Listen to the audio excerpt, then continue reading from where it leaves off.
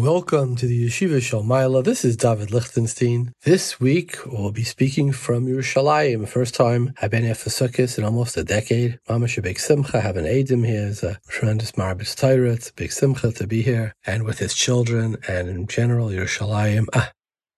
You could feel the ruach of the Aliyah L'Regel. I could hear the clinking and clanking of the steps. I could hear the karbanis from Amol being carried through or being walked through the courtyards. The Reishim remains 2,000 years later. I said over years ago, I believe it was from the Rebbe Rabbunim of Pshischa, he says that when they sent spies up to Eretz Yisrael, Yeshua, he says they had to be cheresh. Nobody knows what cheresh means. Some of Farshim say cheresh, they had to be as quiet as the deaf. You couldn't hear them, just as the deaf doesn't hear. And Rabbunim says, no, they had to be deaf people. And he says, why? He said, because 40 years before, Klal Yisrael had sent the Meraglim to Eretz Yisrael. And what did the Meraglim say? Eretz Ocheles Yeshver. He said 40 years later, this negativity of Eretz Yechelas Oshva was still echoing through the lands of Eretz Yisrael. And if you would send up new Meraglim 40 years later, they would still pick up the whisper of those ancient words. So he said they had to be cherished. They had to be those that if they couldn't hear the echoes. So I tell you, in Eretz Yisrael today, I hear the echo of the thousands or millions of Eiler Regalim that for so many years came up. Tremendous simcha. I came here to speak in a number of places. So this week we're going to do a mixture of old and new. We're going to do a mixture. Some of the old is going to be, we have some old interviews that were we thought like some of the better interviews. Hilchas Dalad Minim, common shilas for the Dalad Minim. How much should you be spending? You know, on an esrig, you can spend $50, you could spend $5,000. Now, if you spend $5,000, maybe your wife won't be getting a nice dress for Yom Tif. Maybe your kids won't be getting nice clothing or toys. So what's the shiur? How much precedence do we give to the purchase of an esrig? And then that'll be Reb Aaron Twersky, Reish Chabur in Beit Medrash Gevaya. He's the Rav in the Albert Shul. How to shop for an esrig? You know, this is once a year. We're not Bekiyim in it. What does the Gemara say? We don't do lulav on Shabbos because Shemi Avirenu Da'al Damis, you're going to go to a Chacham to teach him. Well, because we don't know any of the halachos. Some of them are what to look for. What's the minimum to be Yaitse? What's the minimum of it? This is a kosher esrig. What's a hidur? What's the difference between all the different types of esragim? There's Chazanish, and there's Taimina, and there's not Chazanish, and there's Yanava, there's Vizhnitza, there's 20 different types of esragim. What does it all mean? So what should you be looking for when buying an esrig? What does a hechsher on the esrig box mean? You'll be really very surprised when you hear the answer to that, what the hechsher on the esrig box means. And much more. We're going to have one of the most expert, how do you become an expert in this? Somebody who's a moicher esragim for many decades, Yaakov Moshe Chalap, named after his great-grandfather. He's going to talk to us about, as a purchaser or as a seller of esragim, these are the things you should be looking for. Mitzvahs of building and sitting in a sukkah. What to be careful about when making a sukkah. What mats are kosher for schach. And more importantly, what mats are not kosher for schach. What do you do if your mat rolls up on Yom Tif? Here's an interesting one. You're going to Great Adventure. You're going down to Carolina. Can you go on a trip to a place that doesn't have a sukkah? Is someone who's already sleeping obligated in the mitzvah of sukkah? Do you have to wake them up? Very fascinating shaila. Had Rav Shlomo Zalman Auerbach we spoke about, and other Gedolim talk about it. This is going to be with Rav Shlomo Francis Machaba of the laws of Erev, and he's a sukkah expert. So it should make really a very practical. Before we do that, what I'm going to do is I'm going to give you 7 riddles on Sukkos, one for each night. I hope you write that down, and I hope you make a big tumul by your sukkah table. And if you're reading by your shver, maybe you can, get him really interested, or if you have an Eidim who's a Talmud Chacham, you can talk to him. So we'll give you 7 fabulous Sukkos riddles. Before, I want to say a short vart. In Sukkah, we go into the Sukkah. What does the Sukkah represent? Rachash libi dava toiv oimani ma'aseh lamelech. I have a hargasha in Sukkah this year that came clearer. We spoke about in the Yomim Narayim, the avoid of the Yomim Narayim is to take your pen back. We spoke about how in the United States, annually, there's a whole list of things to do. Make sure to check your air conditioning filters before the heating season, before the cooling season, and bring in a heating expert before the heating season, because you don't want to be on a cold Shabbos in January, and it's always on Shabbos that the heating goes down, right? So check that. You check your car to the mechanic once a year. And of course, you're supposed to go for a physical once a year. One thing it doesn't say once a year is to sit down and make a cheshbon. Is my life going directionally where I want it to go? And more than that, how much of my life am I actually writing the chaysim yadam by, where I have the pen and I'm writing my autobiography? And how much of my life is forced on me because I was pushed into a trajectory? Your parents sent you to a school, the school sent you to a high school, your friends sent you to a base medrash or to other type of schooling, to college. You had to get married to a certain girl because that's what your parents and your friends expected, and society. At what point do you say, I want to write my own biography? I want it to be an autobiography. The avoid of the Yom Noraim is to take a pen and to say, where is my life going?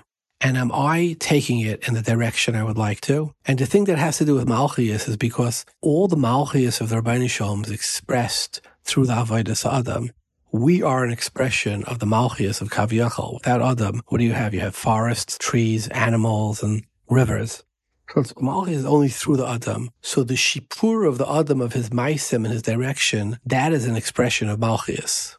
What commitment to a change, just one change, Rabbi Yisrael Salanta says, did we take a pen and write pages? Because I did. I wrote pages and pages, what I think I would like to take in a new direction.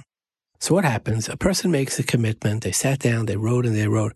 What do I really want me to look like? Absent all this outside pressure. But then what happens right after Yom Kippur? You sit down on your couch again, and you're drinking your coffee, and your wife made you some mezainis to eat, and 5 minutes after Yom Kippur, you barely remember the whole story, what you worked on for 10 days of Aseres Yemei Shuvah, maybe a whole hour.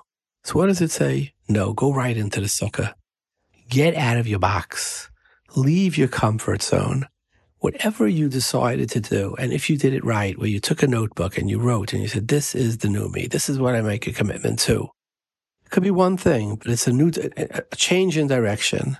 Well, you know what? If you're back on your couch, it's no. If you're out in the sukkah, you're out of your environment, you're at least giving that commitment the opportunity to be habit forming without being overridden by your couch, your comfortable chair, wherever you are. So what's the sukkah?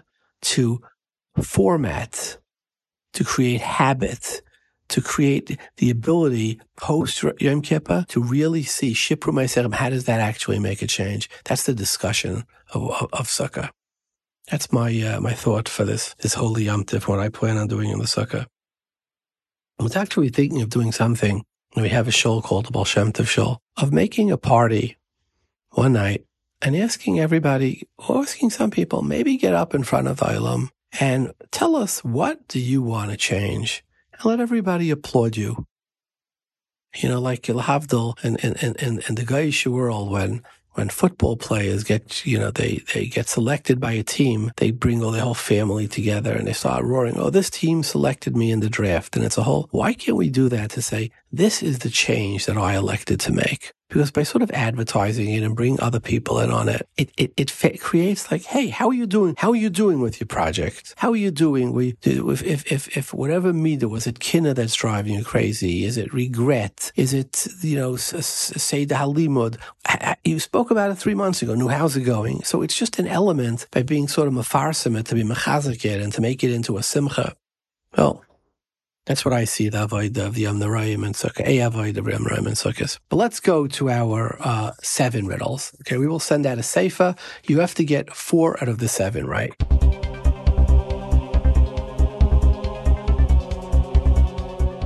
So here's the first riddle. Some are easy and some are going to get hard.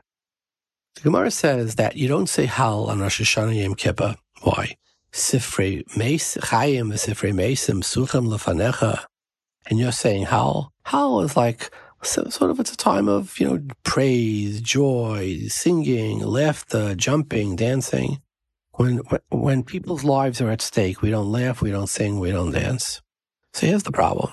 On Hoshana Rabbah, which is we say Piskatava, most of the world means the Chsimas Hadin, it's given over on Hoshana Rabbah, and the Baltfilah wears a kittel. The Matafraim says, whatever Tnoim you have to have for a Baltfilah on the Yom Noraim, the same thing as on Hoshana Rabbah. He can't be somebody he should be somebody who preferably has children. He should be older. He should be Ov Ben Abrius. He should be married. He should have a Zaken. He shouldn't have a Hetamei Rabbanim. Whatever it is, it shouldn't be for Hoshana Rabbah either. And yet, Hoshana Rabbah, you say Hallel. So if they're right, the Kadmonim, this goes back all the way, the Mata Moshe brings it from the Kabbalah, from Kadmonim, Kafachayim, are right that it is the Pisketav, it is the Yom Adin. What are we doing saying Hallel? Sifrei Chaim, Sifrei Beisim, Suchem, and you're saying Hallel? That is our first riddle. Now here's our second riddle. If you missed saying Shechianu the first days, you forgot. So the Sharetzian in Tafresh Samach Beis of Cotton Dalad brings from the Pri Megadim. You missed saying Shechianu the first days. You don't say it again if you take it on another day. It could be Yom Beis, Yom Gimel. That's it. It's Avaz Mane Batal Kabane. It was with the first day that you said a thing, that you say Shechianu. So the question is like this, that the Shulchan Aruch says in Hilchos Chanukah, Siman Tov Reish Ayin Vav Siv Aleph, that Hamadlik Belil Rishon says a Shechianu. You make 3 brachas. You make Lahadlik, Shasanisim, and you make Shechianu. What happens if you forgot to make Shechianu on the first night? You can make Belil Sheni, Oikisha Yisker, whatever you want. What does the Mishnah Berurah say? In Siv Cotton Beis, Kishayisker b'shar haleilas b'shas adlaka. So the question is, why by lulav do we say if you didn't make the Shechianu by Natilas lulav the first day, you can't make it anymore? And why do we say by Chanukah if you didn't make it the first day, you can make it for the rest of Chanukah? That is our second riddle. Now here's a third shaila. The Mishnah Berurah writes, brings it from the Bikur Yankiv. The Mishnah Berurah is in Taf Reish Lamed Tes 639, Siv Cotton Memches. Shemisha Kiddush B'leil Sukkos. Right? Hey, somebody made Kiddush, and he started eating, and then his wife says to him, "Oy, Yassel, the shlak is on." So what does he have to do? He has to make another Leisha B'Sukkah, and he has to eat another Kazayas. While he was eating in a Sukkah Psula.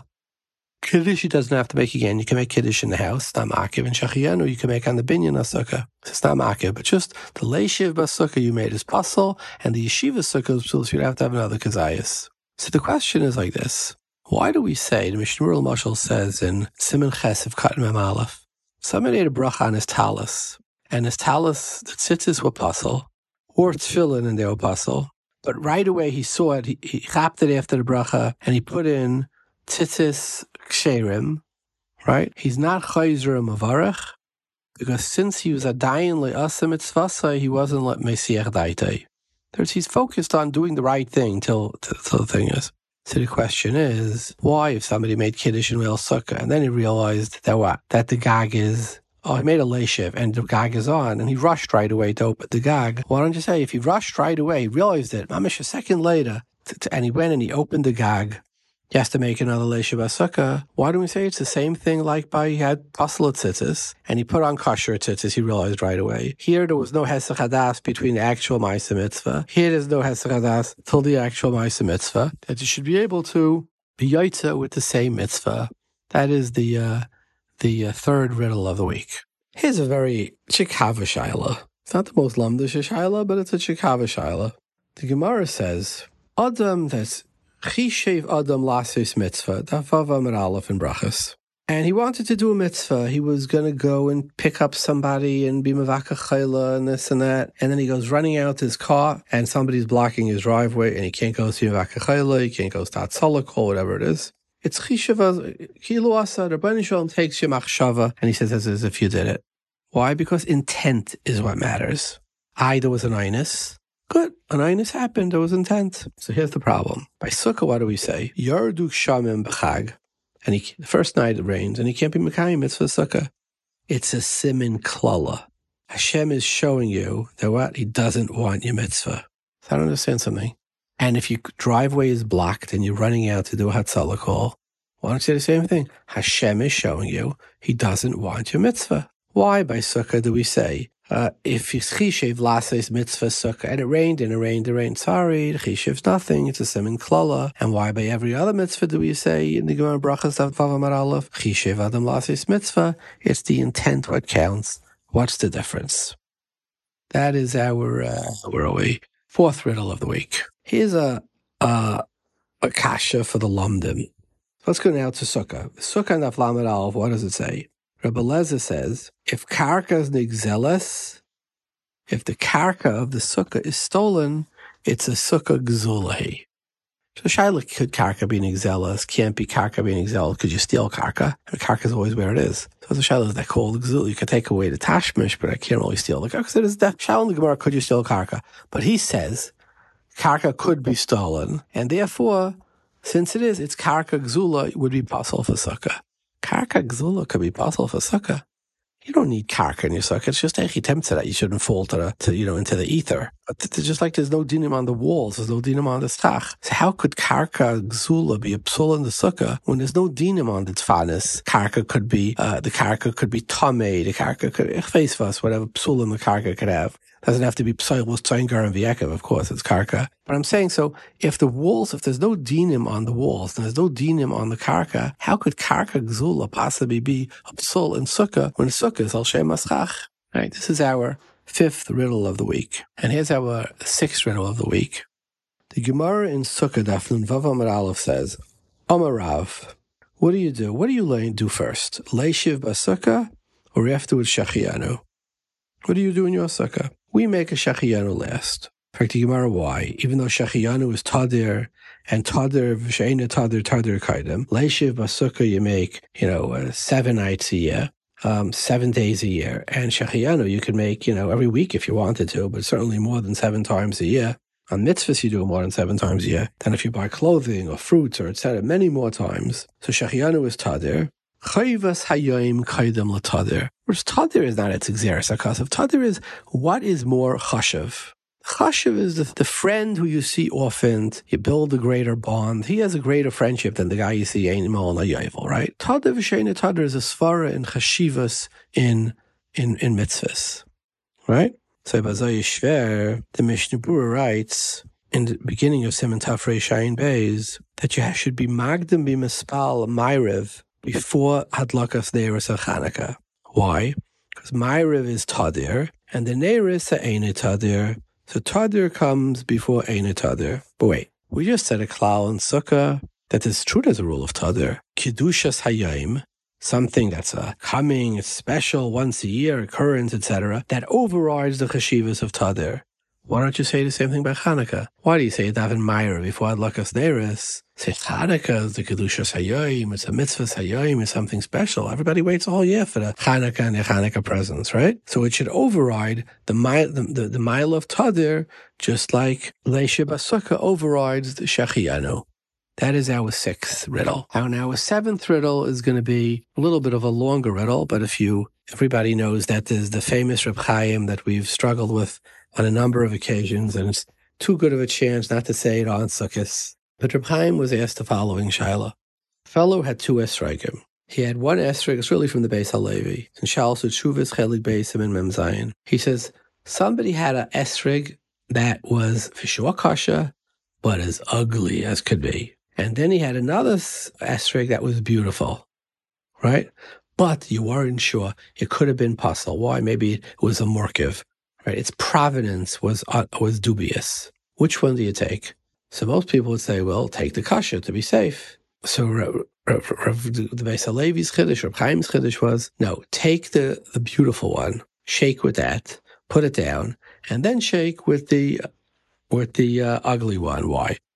If the beautiful one, the hadar, was taka kasha, you did the mitzvah b'hidurai. If it's not, well, nothing gained, nothing lost. Then pick up the second one and be yaitza with the second one, the mitzvah, and this way you were yaitza either mamanashah, you were sure yaitza, maybe you were yaitza b'hidur. That was Reb Chaim's thing. So we've asked through the years many questions, and I'll get to them, but we're going to ask 3 questions on Reb Chaim.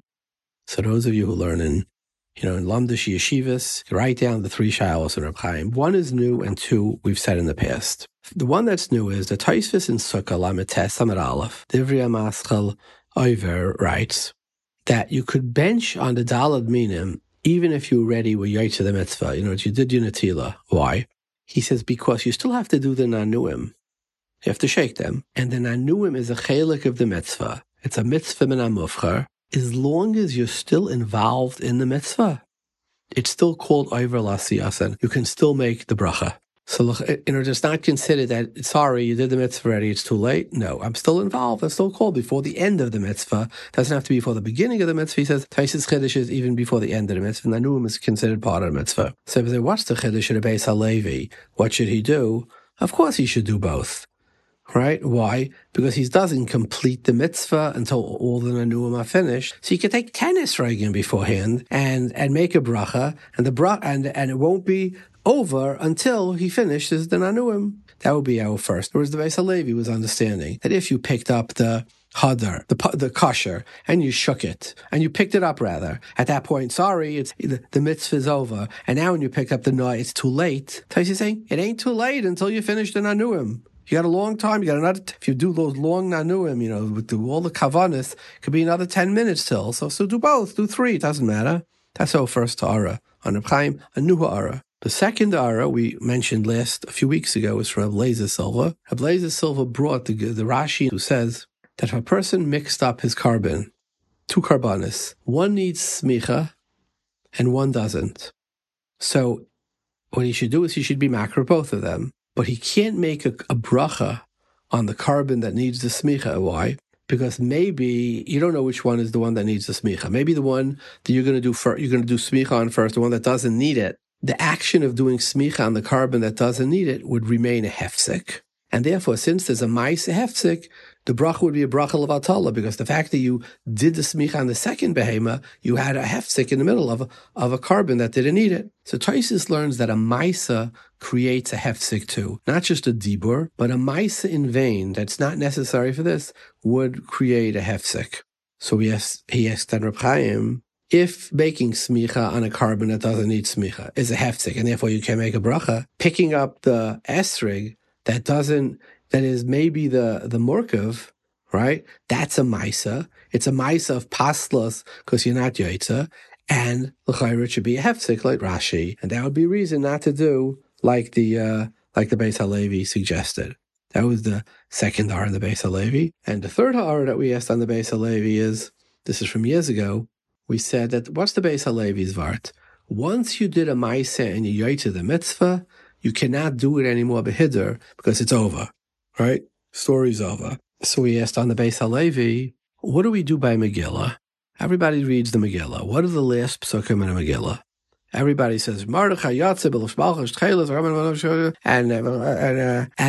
and after you say the pasuk, the last psukim of the Megillah, then the Baal Korah reads it out loud. According to the Beis HaLevi, once you read the last pasuk by yourself, you were Yaitse Mitzvahs Megillah. According to the Shulchan Aruch, you were Yaitse Mitzvahs Megillah. When the Baal Korah does it, and you learned it from a Chumash, most people read it from a Chumash, right? Some people own a fancy Megillah, a Chulu. But certainly not. Nashim Iktanim, they certainly, the Nashim and most Scharim read it from a Megillah. Once they read it from the Megillah, they be Yaitse B'di'evet. Once you Yaitse B'di'evet, according to the Beis HaLevi, you can't be Yaitse L'chatchila anymore. It's finished. The book is closed. So it comes out that Klal Yisrael does it backwards. First, the Baal Tefillah should read it from the Megillah. Everybody's Yaitse. Then Klal Yisrael, everybody should read it from their Chumash. By reading it from their Chumash first, we show that the mitzvah is not nistam at the time of the Gemara of the Asiyah, but it could continue into the time of Hiddur, that the Hiddur remains part of the mitzvah even after the minimum amount of the mitzvah was done, which goes neged the Chiddush of the Beis HaLevi. So these were our 3 haras on the Beis HaLevi. If you get 4 riddles right, we will send you a beautiful sefer after Yom Tif. As long as you leave your name and address, we know where to ship it. I wish to all our listeners should have a Chag, Kosher, Sameach. It should be a Yom Tiv where any of the Kabbalists, the realizations, the enlightenment that came to us through the Avodah of Rosh Hashanah and Yom Kippur should be sort of cemented into our Avodas Hayom, when we say we really made a change in direction and had an impact on us, these Yamim Naroim. And this should be a Sukkos, Habolenu L'Tayv L'Kol Yisrael. If you want to leave a message by phone or dial in by phone to listen, in America our number is 732-806-8700. In England it's 44, that's the country code, 33-011-70250. In Eretz Yisrael it's 02-372-0304. Now let's go to our wonderful guests.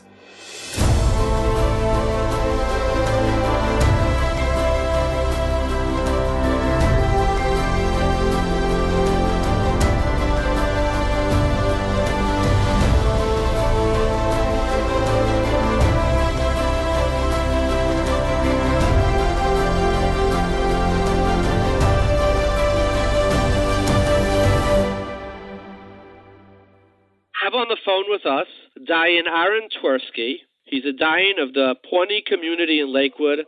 He's a Ish Chabura in Beis Medrash Gevaya, and he's also a Musmach of the Yeshiva of Lakewood, and we're going to be speaking to him about the Daled Minim. Welcome, Dayan Twersky. Thank you. Could you tell us what are some of the shilas that you come across in Daled Minim that our listenership should be aware of? So an esrog, we'll start with the esrog. The most common problems on esrog are colors that don't belong on the esrog. Halachos that a mara shchayra, a black color on the esrog, would make it possible in some cases, and a mara levana, a white color on the esrog, would make it possible. There are many other colors that come on the esrog, mostly brown and what we call a black fleck, which is the leaf, which is stuck on the esrog. Sometimes with thorns that the esrog grows on, the tree the esrog grows on has thorns, and they would prick the esrog and push a leaf into the esrog. So first thing one has to determine is if the mara, if the color is a color which makes the esrog possible. As I mentioned, black and white are the ones which make the esrog possible. Other ones, brown and that leaf, the black fleck, do not make the esrog possible. Okay, so the first thing you look for would be colors. How common is it to possible an esrog because of a mara, let's say shchayra, which let's say would how common is that? If one, it's quite common to happen on the esrogim that come from the trees. When they're already sold, so some stores you would only have very nice esrogim. They won't have ones that have black dots. If you go to a shuk or a place, an open place that sells all different kinds of esrogim, you would find it pretty often. I don't know if it'll be 1 in 20 or maybe. I once heard from Rav Vick. He once come to you commonly that you'd say, if you see this or you have this, you should go ask a shayla. Tell our listenership. Besides for the mara? Yes, besides the mara, yeah. There's a chazazis, which is a pimple or boils on the esrog. Most commonly, I see them all the way on the top of the esrog. Also, it's not so common. It's not so common, but it does happen. I have a couple of them in front of me, but this is not a video program. But the esrog has bleatus, which are bumps on the esrog, and they're actually a sign of a nice esrog. The esrog looks different than a lemon. A lemon has smooth skin. Esrog has a bumpy skin. Those are bleatus. If one was to puncture the bleatus with a needle, nothing would come out, maybe just a drop of juice. A chazazis or a pimple is filled with fluid. Such a pimple will make the esrog puzzle if it's on the top of the esrog, on the chayta. What about on the lulav? What is the most common shayla you would see? The most common shayla on the lulav is the open top leaf, which did not really make it puzzle. But mostly when people look for esrogim, lulavim, they are very busy making sure that the middle leaf, called the tiamus, which is a continuation of the wood, the shedra of the lulav, is closed. Most important is that it shouldn't be cut off. If it's cut off, it could really make it puzzle. And also, if it's opened in a way that makes it look like two, that would, what's called avid ki hemnik. Hemnik was a tool, a spacing tool, that would space lines when a cipher would write. So if it's a similar shape of a Y, the Y, so if it's open like that, that would make it possible. Is it fair to say, Rabbi Twersky, that it's quite uncommon to have a lulav that's that open because it needs at least a sheer tefa? It needs a considerable amount for it to be puzzle? To be puzzle because it's open, it's not so common because even the tefach, many shittas would hold is kosher. And to be cut to off. be open to make it like a hemnick, that would be more common, and that would be possible, but not so common. Not so common. And to be cut off is fairly common. I mean, a person would see if it was cut off, unless it's a mashahu, which is really a very remote chumrah of the chayadam, which even the Mishnah Berurah makes a way of. So is it fair to say that it's pretty uncommon, both of these issues? Yeah. So let's ask another thing. As a rav of a community, a younger man comes to you and he says, I want to buy an esrig. And a nice esrig is, honestly, I wouldn't even know. How much is a nice esrig, Rabbi Twersky? Let's say $120. It's $120. And you know, this fellow is not very, he learns in Kollel. I think Lakewood Kollel pays $240 a month. So this is 50% of his monthly Kollel income. What would you advise this person? They pay $370 something a month. It's more than a third. It's 40% of the of what he earns monthly, right? So what would you tell this person? Chazal say hider mitzvah ad shlish. So it is a question what that means. Ad shlish b'mitzvah, a third of the price more. I would not think that one is not chayiv to do that. Definitely one is not chayiv to spend so much on an esrog. You could get kosher ones for much cheaper, $20 or $30, and you could get Mahuda ones for $70-$80. People do feel that it's very important for them to have a nice esrog, and people spend money on all kinds of things. But I wouldn't tell a person how not to spend if he feels that that's what he wants to do. Let me share a story with you. When I was in Eretz Yisrael, somebody came to Reb Shlomo Zalman, a younger man, and he had a beautiful esrog.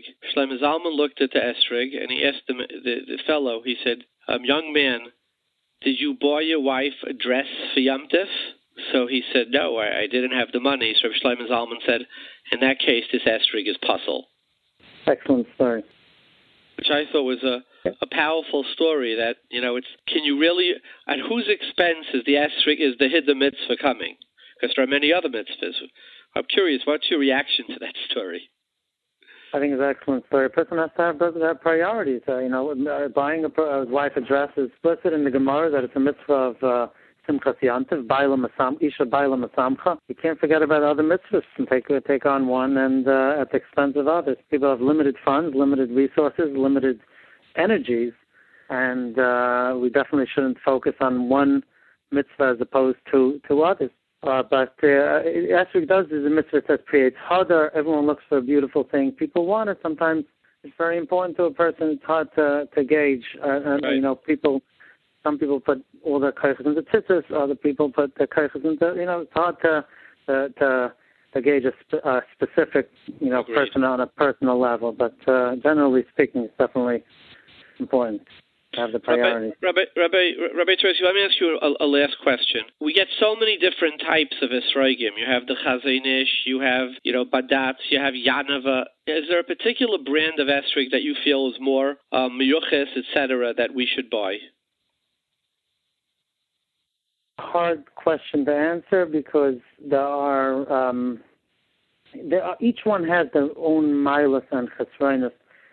Morkav is possible. The price can say most esrogim are not morkav.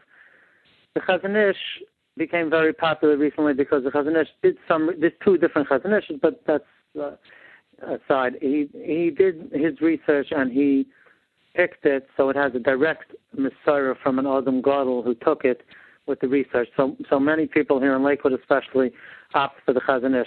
Hasidim like to go with the Yanava because they had a strong Messiah from the time of the Chassam Sofer and before. So people like to take the Yanava. Others don't. Others feel that during the war years there were times when it didn't have a strong pikuach, so they don't take those. Others, yes, or Chashulchan brings up to take from Eretz Yisrael. That way you support the people that live in Eretz Yisrael, and it's a chavivus of Eretz Yisrael. It's been an honor to have you on with us, and we wish you a good gebencht Yahr and a simchas Yom Tif. Amen. You too. Joining us from New York is Reb Yaakov Chalap, is really Reb Yaakov Moshe Chalap, and he is an anikel of Reb Yaakov Moshe Chalap, who's been importing esrogim for over 40 years. He's a partner in Pardesim. He actually does the categorization. It's called the Miyun in Hebrew of the different qualities. Aleph, Beis, Gimel, A, B, C. He distributes thousands of esrogim in America. He has over 150 locations. He certainly would qualify as an expert by any standards. Welcome, Rabbi Chalap. Thank you so much for having me. So, Yaakov Moshe, here's the shaila. What's a minimum esrog, and where do you go into the gather of Hiddur? Like when you go to the supermarket, Erev Sukkos, there's trays of esrogim lined up. You could probably buy one for $10, sets for $20. I don't know. I'm just guessing. I'm picking some minimal number. Are you yaitzu with those? Like, walk us through. What are you yaitzu with? What's a mehudadik esrog? How much how much are the best esrogim go for? Give us a little bit of an education. Okay, so esrogim, like you mentioned, can sell. They're not necessarily sold in the supermarkets. They're sold like more in the street. You could go to Borough Park, 13th Avenue, and see thousands of esrogim Erev Sukkos, like you say, for maybe $20 a set. They're selling them in Queens on Main Street and throughout the United States. An esrog, typically, most esrogim are sold for a lower price, from $20, $30, $40, $50 in that range. And the esrogim that you hear that are being sold for $100, $200, $300, they're really very minimal. There's probably less than 5% of a pardis that sells for more than $100. So most esrogim are being sold on the lower end, and that's really what's left over that you can find in the street on Erev Sukkos. But if you want a nice esrog, you have to go to the Meicher like right after between Rosh Hashanah and Yom Kippur. Pretty much after Yom Kippur, there's not too many nice ones left. You categorize thousands of esrogim for $150. What is an aleph? What is a beis? What is a gimel? An aleph esrog has to have a nice giddle, relatively clean on top. People look for the cleanliness on top. The top third, the top half is the most important. If it has something a little blettel on the bottom, then people look away more. But the top, they want the top to be clean. So an esrog that's completely clean, has nice shkias and blitas, is a nice giddle, that's an aleph esrog. And, an esrog could always be nicer based on the next one that you see. But that's basically, if it has a little bit of a blettel on the bottom, but it's a nice shkias and blitas, nice giddle, then it's a beis.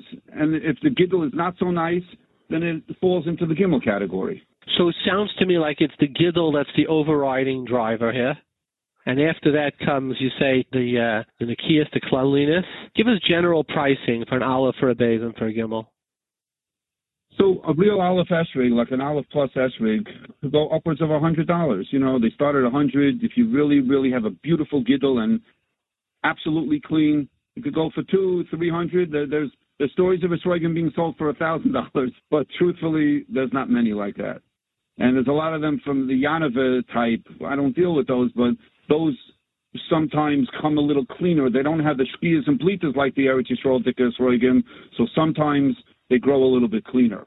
And the cleanliness is a big factor, obviously, in esrogim. And a beis, so an aleph would be 100 plus. A beis is between what and what? So when I categorize esrogim, I do it differently than other people. I pick up the esrog. If it's an esrog that I think could sell for $25 to $30, I put it in the gimel category. If it's $50, $60, $70, I'll put it in the beis. And if I think it could sell for 100 plus, we put it in the aleph category. Where does a pitim? I didn't hear you mention a pitim. For a lot of people, that's very important, especially with Chassidim. Right. So the pitim is interesting. In America, they teach you if it doesn't have a pitim, the esrog is pasul. That's what they taught. That's what they teach you in school. But what they don't teach you is that if it grew without the pitum, then it's perfectly okay. But the question is when the pitum fell off. Sometimes I've seen esrogim, you're about to cut the esrog and the pitum is just very dried out and about to fall off, and people don't like those esrogim. So they want to make sure that the pitum fell off in the beginning of the growth cycle. A lot of people are makbid. That's why a lot of people are makbid to take esrogim with the pitum, because they don't know if the pitum fell off before. If the pitum breaks after the esrog is cut, you could usually tell. But if the pitum fell off just as the esrog is being cut, or right before or right after, sometimes it's hard to tell. Yeah, because it has to do with there's an indenture in that. Is that correct? Right. So the earlier the pitum fell off, usually the more the indenture is. And when it fell off later in the growing cycle, sometimes you see a little piece sticking up. That's correct. That's what the price can make. So how much do you pay for a premium for a pitum? Let's go to the aleph esrog. You have an aleph esrog is a nice giddle. Base would be 100. Now it has a nice pitum. Or what does that add on to it? So pitums typically go for more because there's less nice esrogim with pitums. It's supply and demand. and it depends on the year. Sometimes you have more bali pitums and call it balap. Sometimes you have more pitums, but typically a nice pitum goes for more than a bali pitum, typically. And give me just a ballpark. What does it add on to the cost of an esrog? A nice pitum could go for $150, $200 if you really want a nice esrog. Then you have mufcharim again. It could go for $300, $400, but very, very small percentage really sell for that price. Some people want a gartel on their esrog. Correct. Want to tell the Olam what that is? Sure. So esrogim grow all different shapes and sizes, as people realize. The Chassidim, a lot of people who are want a gartel with a. By the way, a gartel without a pitum is most people don't go for such an esrog, but they like a gartel with a pitum. To get a gartel with a pitum that has a symmetrical shape and it's clean is really 1 in 1,000. That's why they go for so much money. How much do they go for? A nice gartel could go for $200-$300 if you really find. I mean, there are plenty of gartels out there, but they're usually not clean. To get a clean esrog and a gartel and a pitum. And a pitum. It's difficult to find. And we put them away. I usually, from every 1,000, I maybe find 20 like that. Mm-hmm. It's a very small percentage. And with the $25 to $30 esrog, are you yaitze the halacha? So the answer is, I tell everyone, if you're not sure, bring the esrog to your Rav. We don't give I have Rav Yaakov Meir, and he gives the hechsher on all our esrogim. And I met with him actually last week in Eretz Yisrael. I just came back. And he basically told me very clearly, we're giving the hechsher on the paradis, that it's not morkov, that, that keep arla, they keep all the halachos. Next year is Shemitah, that's a whole other discussion. And basically, they're not giving the hechsher on the specific esrog. When you pick an esrog and you want to know if it's kosher, the best thing is to bring it to your Rav, if you want to be 100% sure. I think that's really important for people to know, that when they see on the box a sticker with the Rav's name, it's not on the esrog, it's on the paradis. Correct. I think 99% of people don't know that.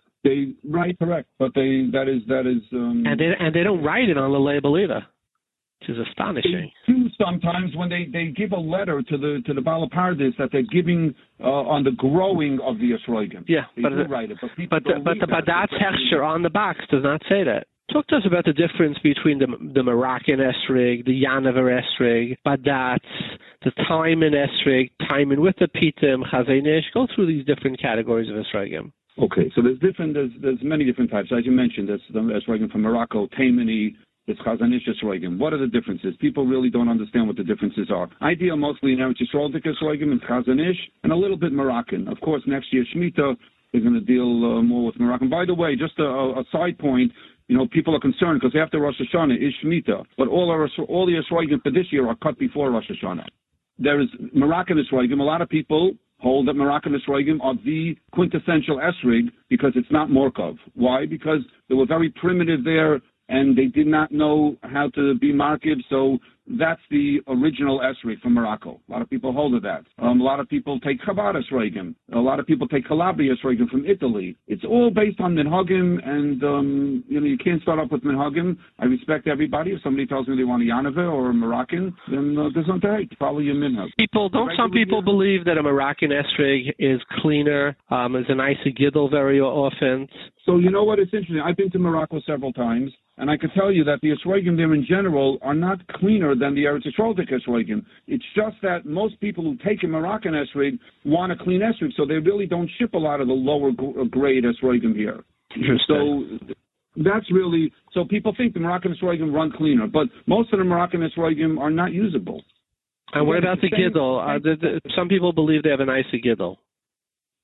On the Moroccan esrogim? Yeah. So again, because they're really only sending the nicer esrogim on the Moroccan esrogim. Most of the cheap esrogim are stayed there and they discard them.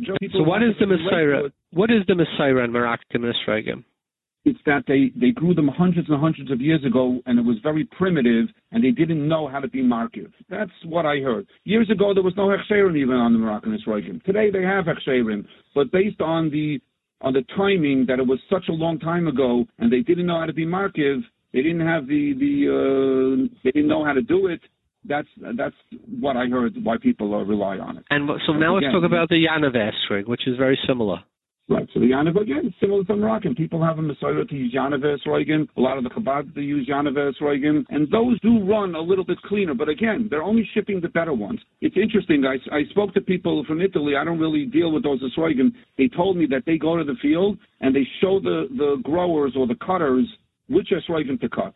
Not like in Eretz Yisrael where they're cutting all the Esroigim and then we make the categorization. They're paying for each Esrog that they cut off the tree. So if it doesn't have a nice shape, you can't tell the cleanliness so much on the tree because you have to clean them. But you could tell the gidol, that you could tell. They tell them which Esroigim to cut. So again, they're bringing mostly only the nice Yanava, so people think the Yanava Esroigim are much nicer. And they're much more expensive. Aren't they much more expensive, the Yanava Esroigim? Yes, because they're only bringing the nice ones. So it has a shem that they're more expensive. The nice Eretz Yisrael Esroigim are also more expensive. And I believe the Mishnah Berurah writes that you should only use Yanava. Here's the lashon of the Mishnah Berurah. He says, "Ha'oisei makom yemuchzik miyamim kadmainim she'esrogeim einem merkavim.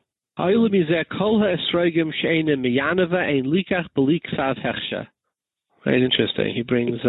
I just discussed this last night with somebody. Our Esroigim, 40 years ago, we used to write Becheskas Vadai Bilti Murkavim. And then someone told me, you don't need the word Vadai, it's Becheskas Bilti Murkavim. Every Esrig that we use today is pretty much Becheskas Bilti Murkav. Yes. It's really impossible to say it's everything is Becheskas. Now, by the way, he's bringing it from the Chassam Sofer and others. I mean, I'm no expert in this, but do the Yanava look different than the Israeli Esrogim? And the Chazon Ish, is it? They look different. Even the Chazon Ish, every Esrog has its look. And I'll give you an example. The Eretz Yisrael Esrogim have those Skias and Blitas, the regular Skias and Blitas. The Chazon Ish Esrogim, some of them, like they have from Braverman, Kivalevich, Lefkovich, you'll see they have those Starka Skias and Blitas, like they're more pronounced. They're smaller. I happen to like them. Not everyone goes for that, but they're more like smaller Skias and Blitas and more pronounced on the Esrog. And then the Yanava Esrogim are more glatt. They're more smooth. So they don't have, those big Skias and Blitas. And sometimes that's why they run cleaner. Because the Skias and Blitas always create problems. Okay. Talk to me about the Badatz Esrogim. Where do they come from? So the Badatz, there's no such thing really as a Badatz Esrog. The Badatz gives the Hechsher on the Esrogim. And there's only a few Pardesim, for some reason, in Eretz Yisrael, that they give a Hechsher on. They give it on Chabad Esrogim, on Gross's field. They give on a few Pardesim. They give Badatz Eida Charedis. And those have the Shem became a name like Badatz Esrogim. But it's just a hechsher, one of the hechsherim. So what did the Badatz rely on to give a hechsher on these? Because given that the suffix is Messiah, Murkav, and let's say the Chassam Sofer said the Yanava the best, etc. What did Badatz decide to put their impetura on? Well, I know for sure. I've gone around with the Badatz to the Pardesim. They look to make sure that they're really not Murkav, and you could tell if an esrig tree was... But the cow left the barn a long time. I mean, it could have been Murkav 500 years ago. By the time Chabad brought its hechsher, Badatz brings its hechsher, it's not going to be very helpful. I'll tell you a secret that people don't know, that they used to sell Murkavim in the United States after the State of Israel was established in 1950s and 1960s. They sold Murkavim here. They were called Stam Esrogim. Now, in the 70s and 80s, they stopped because, Baruch Hashem, there was a lot of Esrogim. They didn't need to. But there was one time that they did sell Murkavim. So that's what the Badatz came in and made sure that they stopped that, and they don't do that anymore. But the Badatz, you don't know where the provenance of the Badatz originally, where they're coming from. You'd have to speak to the Badatz actually. Okay. What about the Taiman Esrogim? How are they different, let's say, than the Yanava or the Moroccan? So again, the Taimani Esrogim, there's people that started a sort of a movement to everyone should take Taimani Esrogim. They believe that that's their Messiah, to use Taimani Esrogim. Now again, 50, 60 years ago, there wasn't that many. They planted more now, and there's more on the market. I've never dealt with them. I've always dealt with Eretz Yisrael Esrogim. And interestingly enough, they plant Esrogim in Florida and California as well. And there's a lot of people that use the California Esrogim, but in my experience, people want Esrogim from Eretz Yisrael. And that's why I've stuck with that over the years. Okay. That's what people really request. And the Chazon Ish Esrogim, which I think are also a little more of the pricier Esrogim, what's their provenance and where are they getting them from? Right. So the Chazon Ish Esrogim was, everyone knows the Chazon Ish had a couple of trees in his backyard. and everybody, realized that those are the true esrogim, and a lot of people took from those pardesim, and now there's many varieties of chazanish. There's in fact chazanish esrogim now that don't even look like chazanish esrogim, because they've been, over the years, the look has changed on them, and they look like almost regular esrogim, but there's, again, with the Chazanish Esrogim, the people only want a good one. What is unique about the Chazanish Esrogim that's different than all the Esrogim? What's unique about it is the Chazanish had these Esrogim in his house, they say, in his backyard, and people believe that those Esrogim are the real Bilti Morkov and the real Esrogim, so they tend to use those, and in fact, most of Lakewood uses those Esrogim. They look different. They have more shkias and blitas. In 20, 30 years ago, the Gedulim were very, very schwach. It's not that Gedulim was schwach. It's just that there wasn't so many esrogim on the market, so they shipped everything. Today, there's more pardesim. They make the Gedulim, so they pick out only the nice Gedulim and the cleanest ones, and that's what they ship to the United States. Now, I've heard that people could pay as much as $500 or up to $1,000 for an esrog. Have you ever seen that? Yes, I mentioned that in the beginning. There are people that pay, upwards of $300, $400, $500, but there's not that many esrogim being sold. And what are they getting for $500 to $1,000? Like, what do you get for that?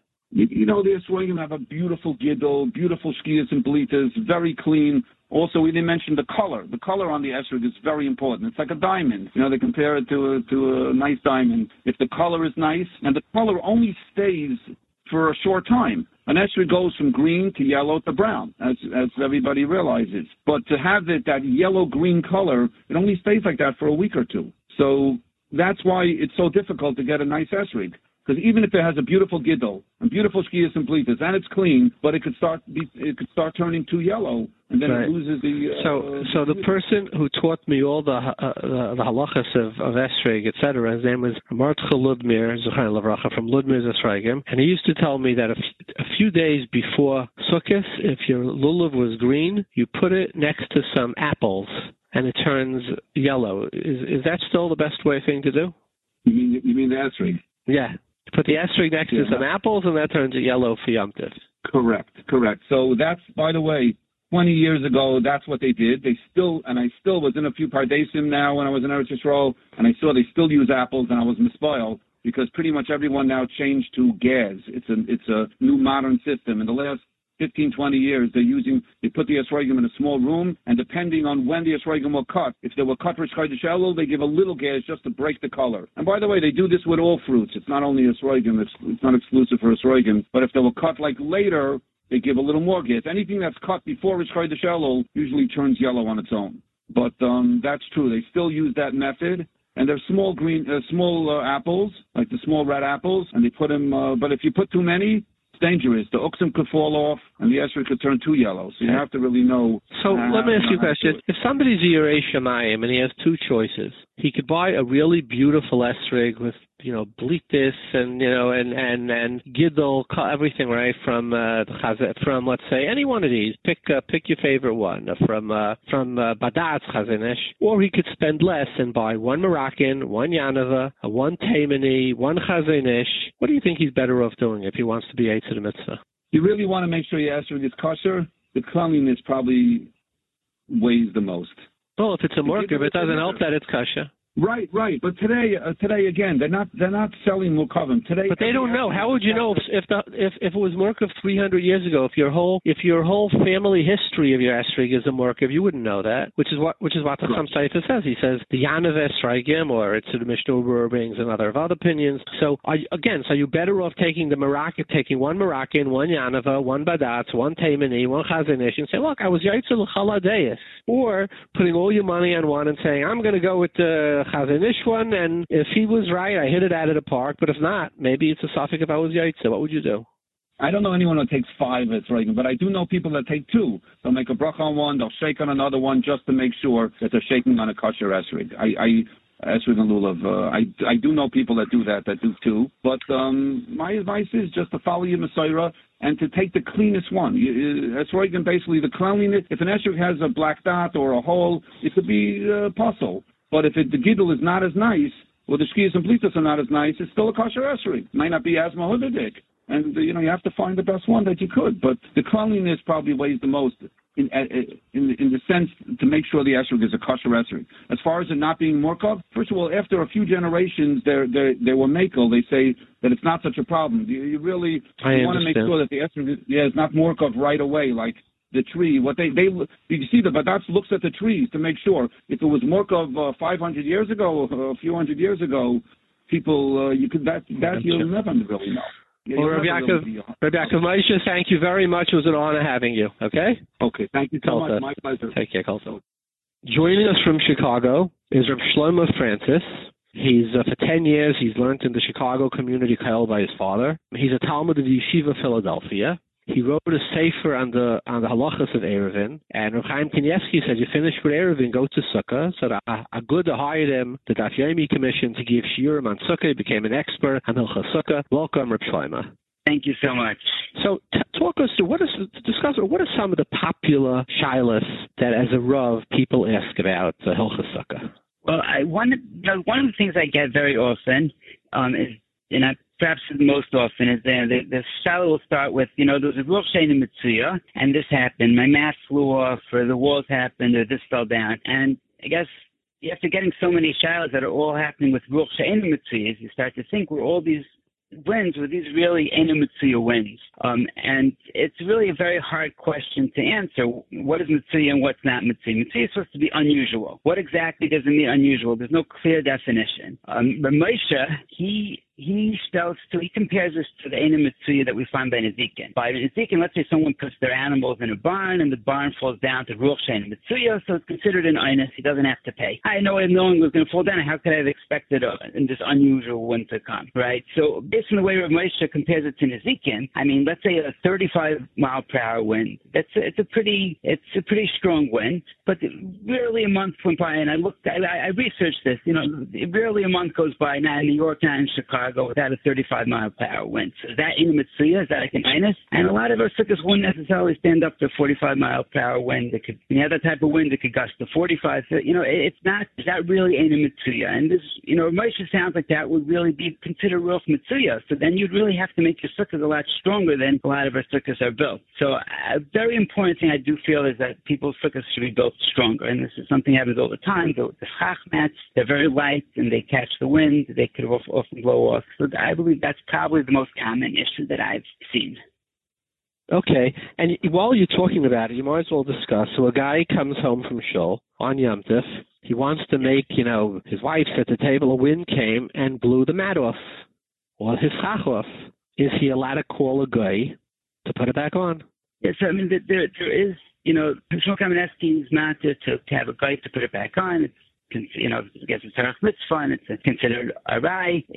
So I guess there's a big Tarach for it, so, that would be allowed. The question is if you're really going to if it's wolf the first time, right, very likely, unless it was really Rosh Hashanah Mitzvah, it's going to probably, whatever construction you were doing, whatever support system you have was probably not sufficient. And, if you could get a guy to say, okay, please help me, my mat flew off, can you just please roll it back over? But if he's going to put the same piece of wood or something that was there the first time, it's very likely it's still in a Bruch Mitzuya. It really has to be strapped down better. So, unless you're lucky, you're not going to find a handy guy who's going to really get you to redesign your schach covering in a way that'll really be kosher. So this is something that really has to be anticipated before you enter. But I don't know how likely it is you're going to get a guy to really do a kosher job on a schach mat that blows off. Okay, so let's say it is a case where something freaky happened, a very big wind came, right, and it blew off, and if you put it back on, there's a very good chance it'll stay the rest of Yom Tif. Right. So the guy comes to you, knocks on your door of Shlomo. If I don't do it, I'm not going to be able to eat in the sukkah the first 2 days.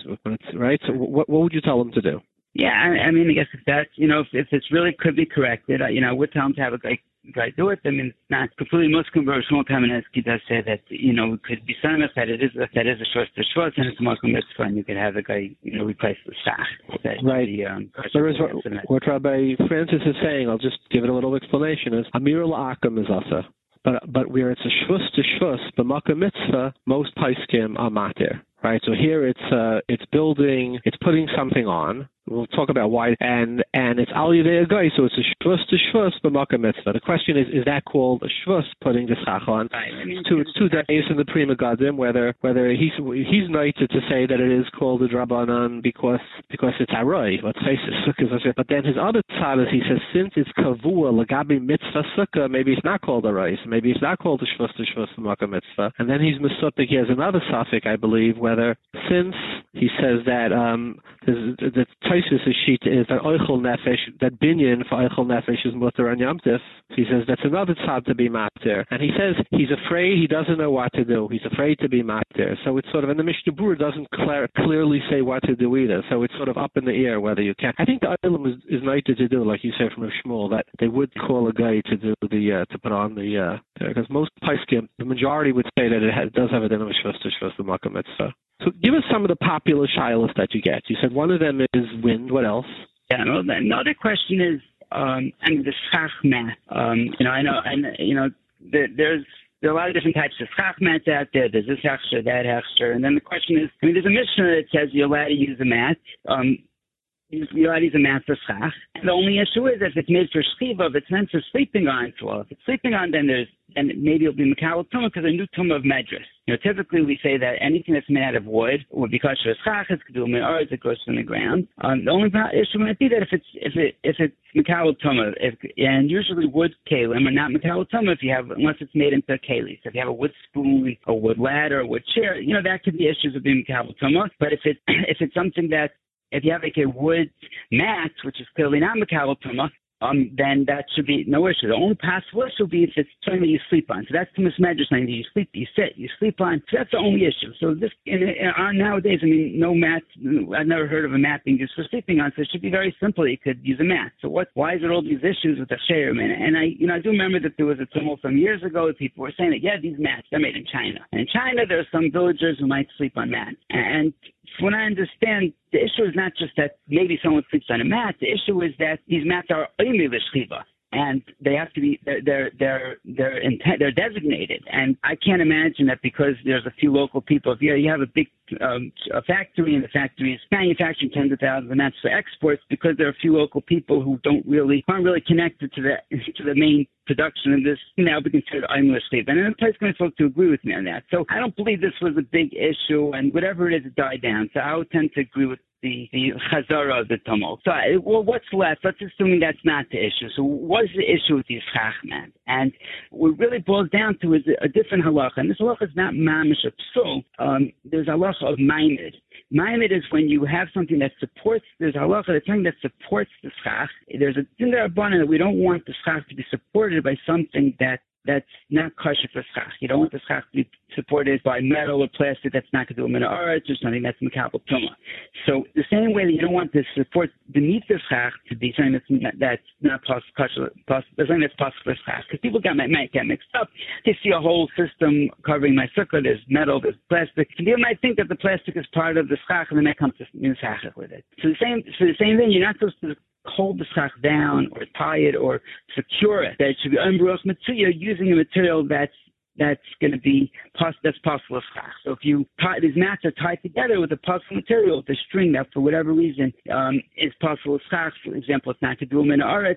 Any of these things will be an issue. So all these mats, they even if something that's saying is gedul min haaretz, if they have flax, the Shulchan Aruch and the Shiur discuss if it's too processed, it's exer derabanan, people can't tell it's a natural material. So all these mats, it seems to be like a race to have the most natural looking material, the least processed. Now, if it's a little bit processed, it won't be so bad because the whole bit of mine is not an absolute psul, and then if it's a little bit processed, it's not so clear how processed, but there's a different opinions in the Shiur, and there's no clear consensus there, but it's just to be machal. So when it comes to these mats, it seems like a race to get the most natural looking materials. So the truth is, if you go to the store, you see a mat, and you see the material holding it together is clearly not processed. So it doesn't really matter which hechsher it has on it. You could see with your own eyes that it's clearly no issue of maimed, and then that's perfect to be used for schach. Now, there's other, some of the mats there have a little bit more processed, and even if it's a little bit processed, to use processed pishtan as schach, don't do that, but to say that I shouldn't use it for maimed, it's not so clear that maimed has all these they're abundant. So definitely to use a little bit of processed natural fiber doesn't seem to concern us. So that's that's the issue with the mats. Now there is a completely different track. So a lot of the mats are there like on a race to get the most natural material. There are some mats out there that completely bypass this whole thing, and they'll tie their mats. And I saw recently, the Shiur did some research.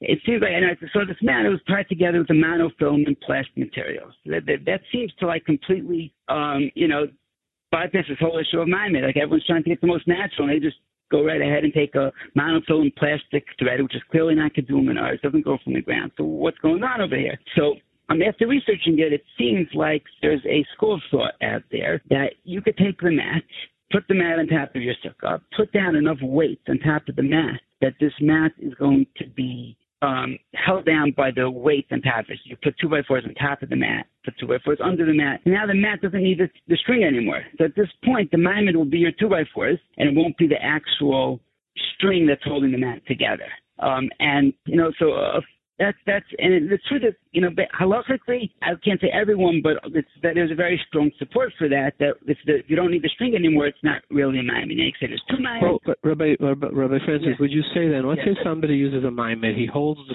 schach up with a metal beam. Right. So would you say that it's kasha? Because if you want, you have the option of taking a wood beam, replacing the metal beam, in which case it wouldn't be held up by the metal beam. Would you say in that case it's also not a Minim? So in that case, he has the option of taking out the metal beam. But at this point, the way it is right now, if you would take out the metal beam, what would happen to the schach? It would just fall right down. Or it would, Well, so in this case also, if you took away the string, it would just all fall apart or fly away, and it's only the weight that keeps Correct. it. Oh, correct. So in other words, this school of thought that is using the plastic strings, they're assuming that you could put enough wood under it and over it that you can now rip the string and the wood will, and the little pieces of bamboo will stay put right where they are, just from the weight on top of it and just from the support below it. So that's the assumption. So why would that be different than metal? You could put a metal, take away the metal, and put a wood under it and over it that'll support the schach. She's saying, let's say I have a bunch of supports. Let's say I have 6 beams supporting my schach. 3 are metal, 3 are wood. So I could take away the 3 metal and the 3 wood would still be there, but is that okay that I could have the 3 metal poles? That's what you're asking. And right?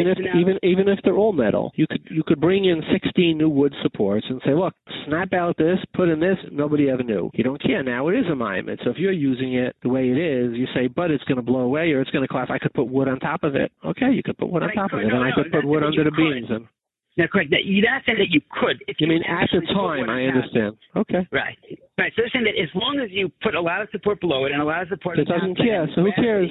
Who cares that there happens to be a wood thing? So now, who cares that there's also this plastic string? I don't need the plastic string. It was just there to help me roll it out. I would just say a chilik, Rabbi Francis. I would just say a chilik that a Minim means something that's supporting it. So let's say you have a metal beam. Without it, it's going to fall. Correct. The mat, it's there. The string is to prevent it from flying away. It's this, it's that, but it's not like without the string, it would just fall into the sukkah. So one is direct, this is the Minim. One is no. It's to prevent, after it's there, something bad from happening. So the question would be, is that also a Minim? A nail is a Minim. Without the nail, it would fall apart. Right? This is secondary. It is where it is. It's going to fly away. It's going to get it's just a bunch of hair. It's going to get all tangled. Okay, for that I have the string. Is that also have it in a Minim, or is it secondary to Minim? Yeah, so I believe they say that's hard, but only after that. In other words, after you put another piece of wood on top of it, and now it's being held in place. So then they say that's sort of like what you're saying. That string is not there. But if the bottom line is there's nothing else, that's clear. Everyone seems to agree that if the only thing that's holding this mat, if I don't put wood boards on top of it, I just rely on this plastic string, and I clamp down the 2 ends and not the middle, and then the plastic string is necessary. Everyone seems to agree that that's also called Minim, because without it, it's going to fly away. Now, once you put the wood on top, I understand. Can you tie the string to the sukkah? Can you tie with string that's not makabel tama? Could you tie down your mat? So most places can say yes, and it's almost but there is one sheet out there, and I don't really understand it, that says, but I believe most said that you shouldn't tie down a mat with string because it makes it like a ticker, it makes it like a roof. But I don't believe that's acceptable. So I'll tell you, my Sister Hayimi, I was in Eretz Yisrael, and I was living next to Diane Fisher, and I asked him this question. And he said it's a Beferish Taisvis on Sukkah and the Beis Amar Aleph.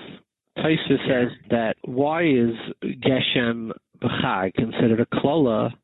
Put very thick, put very heavy boards on, and would prevent, put boards on, and the rain won't be able to come through. So Taisvis says because you need a Diras Arai and not a Diras Kfa. And if you do it in such a way, it's called already a diras kfa. So he said because of that, you would not be able to tie it down. It would give it a din of a diras kfa, according to Taisus. Taisus says, Amaya megshamim simin klala halayachal kfayin esarim b'masmerim shalayerduk shamim b'sukkah. Right. Yeah, so the masmerim, right? To put it down as masmerim, that's kavur. That's clear. He says because you need be'inim schacha arai. And if you do it in such a way, it has a din of kva. So you can't do it so that it doesn't. The not kshamim yard b'taycha has a din. You're creating it into a kva. So it's a din of kva by sukkah. So he said, if the schach is not mobile, if it's attached, it would have a din of keva, and you can't. So he said, Lamashal, and by the way, I was in Eretz Yisrael in Rav Gustman Zochaim Levracha's shul. And they had over there the schach where it's like an outdoor porch, and it's a type of a gazebo where they don't nail in the boards, but they put them into these like channels, into these like carved out rivets, and they plug in that it mamish can't move. And I wouldn't make a bracha in the sukkah. He was there. I don't know if this was after his tier. I'm talking about a few years ago. I was there, and I told the guys, I said, you can't make a bracha in the sukkah. Why? Because l'chayra at that point it has a din of kva, and obviously everybody in the shul disagreed with me. But this is what Rav Fisher told me. And I actually asked him, could you make a sukkah on a boat and tie it down? And he said no, it would be a problem because of this. It was just an interesting. No, it was 100%. But kva is something that's it's discussed by the Rishonim, but now nailing down as mesmerim being kva. A lot of poskim hold that tying it down is not an issue. So Kamenetsky says that that's just tying because it's not the derech. A lot of other poskim also say that it's not the derech to make a tikra out of string. So a lot of poskim hold just tying down the mat. It doesn't have an issue of kavah. The question is, what are you tying it down with? So a lot of the mats come with some extra fibers, so you could tie it down using their natural fibers, so that the maimid you won't have an issue of maimid v'dover makabel tuma. So they give you extra natural fibers. So that will be that would be pretty. Most places would hold that that's fine, and the mats come that way. They come with the extra fibers, so you can tie it down, and it's important to tie it down this way. You don't have it. It doesn't have an issue of ruach mitzuya. But what I was saying before was that there is a school of thought out there that you could just use a plastic string for the mats. And what I found, and a friend of mine tried it, like he got one of these mats and he put wood on top, wood on bottom, and then he cut the strings. And within a few minutes, the little teeny pieces, they sag, they go sideways up, and they were gone within a few minutes. They were not Baruch Mitzvah. So, I had another friend who tried it in Phoenix, and he says he's sure that it would work, maybe in Phoenix where there's no wind, but I would be very, very skeptical of trying to make a contraption that really solidly can hold down a mat, not using those things. So I would really recommend if someone is using a mat and they want to be in a mat is not completely likuva. So some people can't do a mat, they have a metal frame, they can't figure out, how to lift their schach off the metal frame. You really should put some 2x4s on top of it, but not everyone knows how to do all that. So if someone's not being machmir ma'amid, fine, but you really should be. The Mishabur says you should be machmir for it. So in that case, people should really spend the extra few dollars and get a mat that has a natural fiber. Now, whichever heksher doesn't really matter. As long as you can see that it's a natural fiber, then you know that they're being machmir for that halacha ma'amid. What about going on vacations?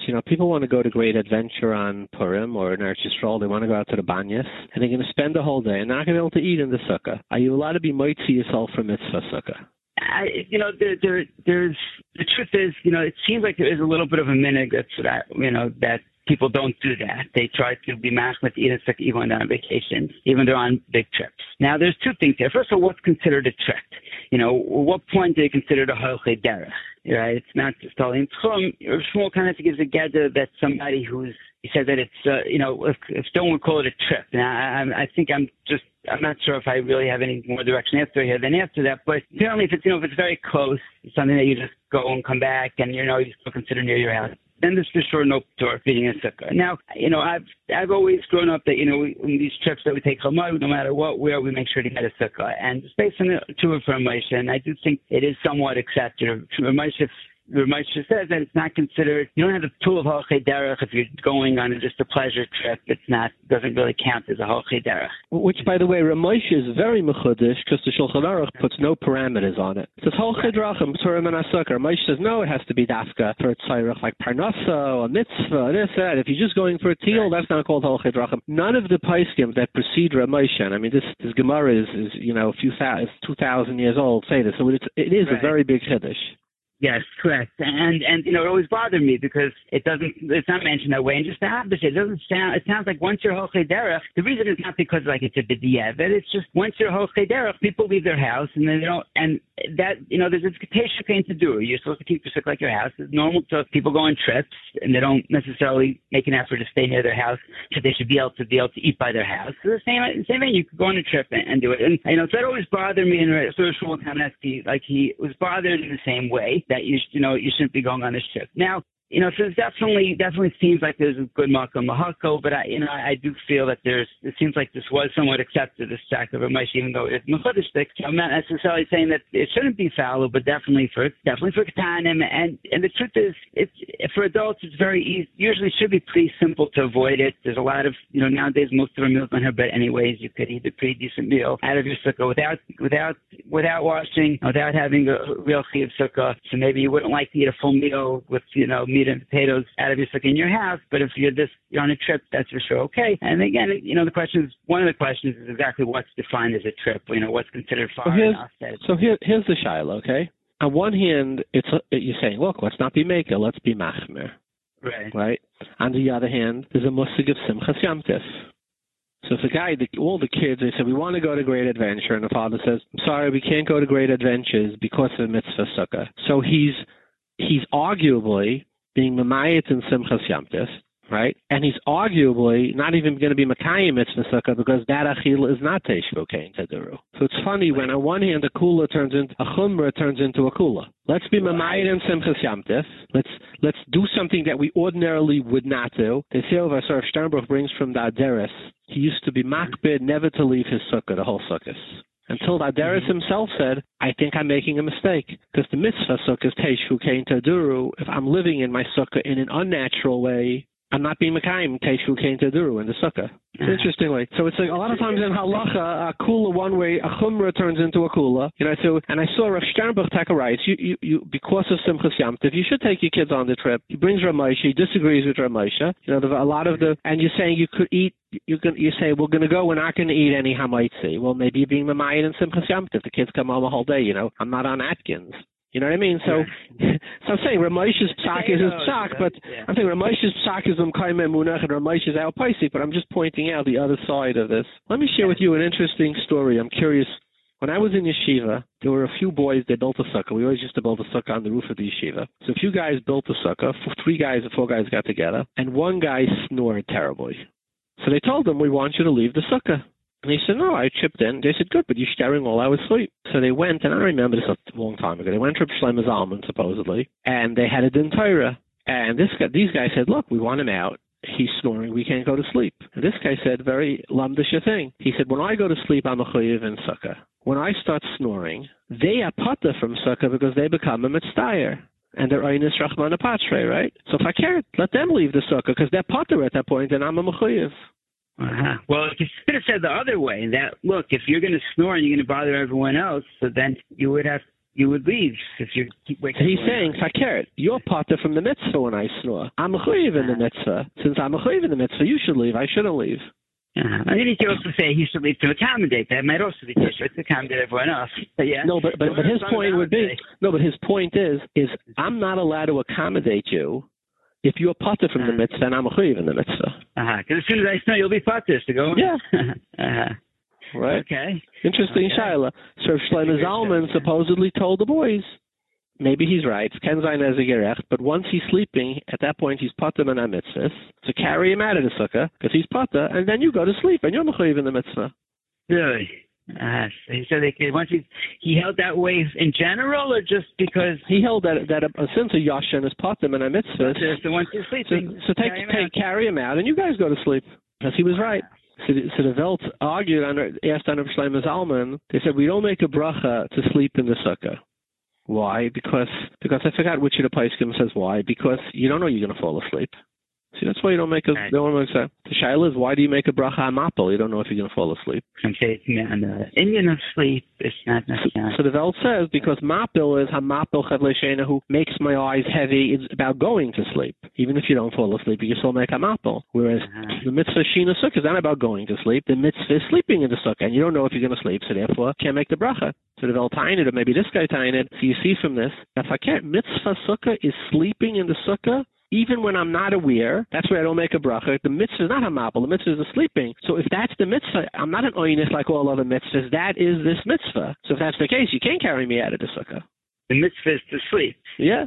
So you can't say carry him out at that point. He's not being mekayim the mitzvah. That is his kiyah mitzvah, to be without das to sleep, and that's why he doesn't make a bracha on it, because he doesn't. It's not the falling asleep; it's the actual sleeping.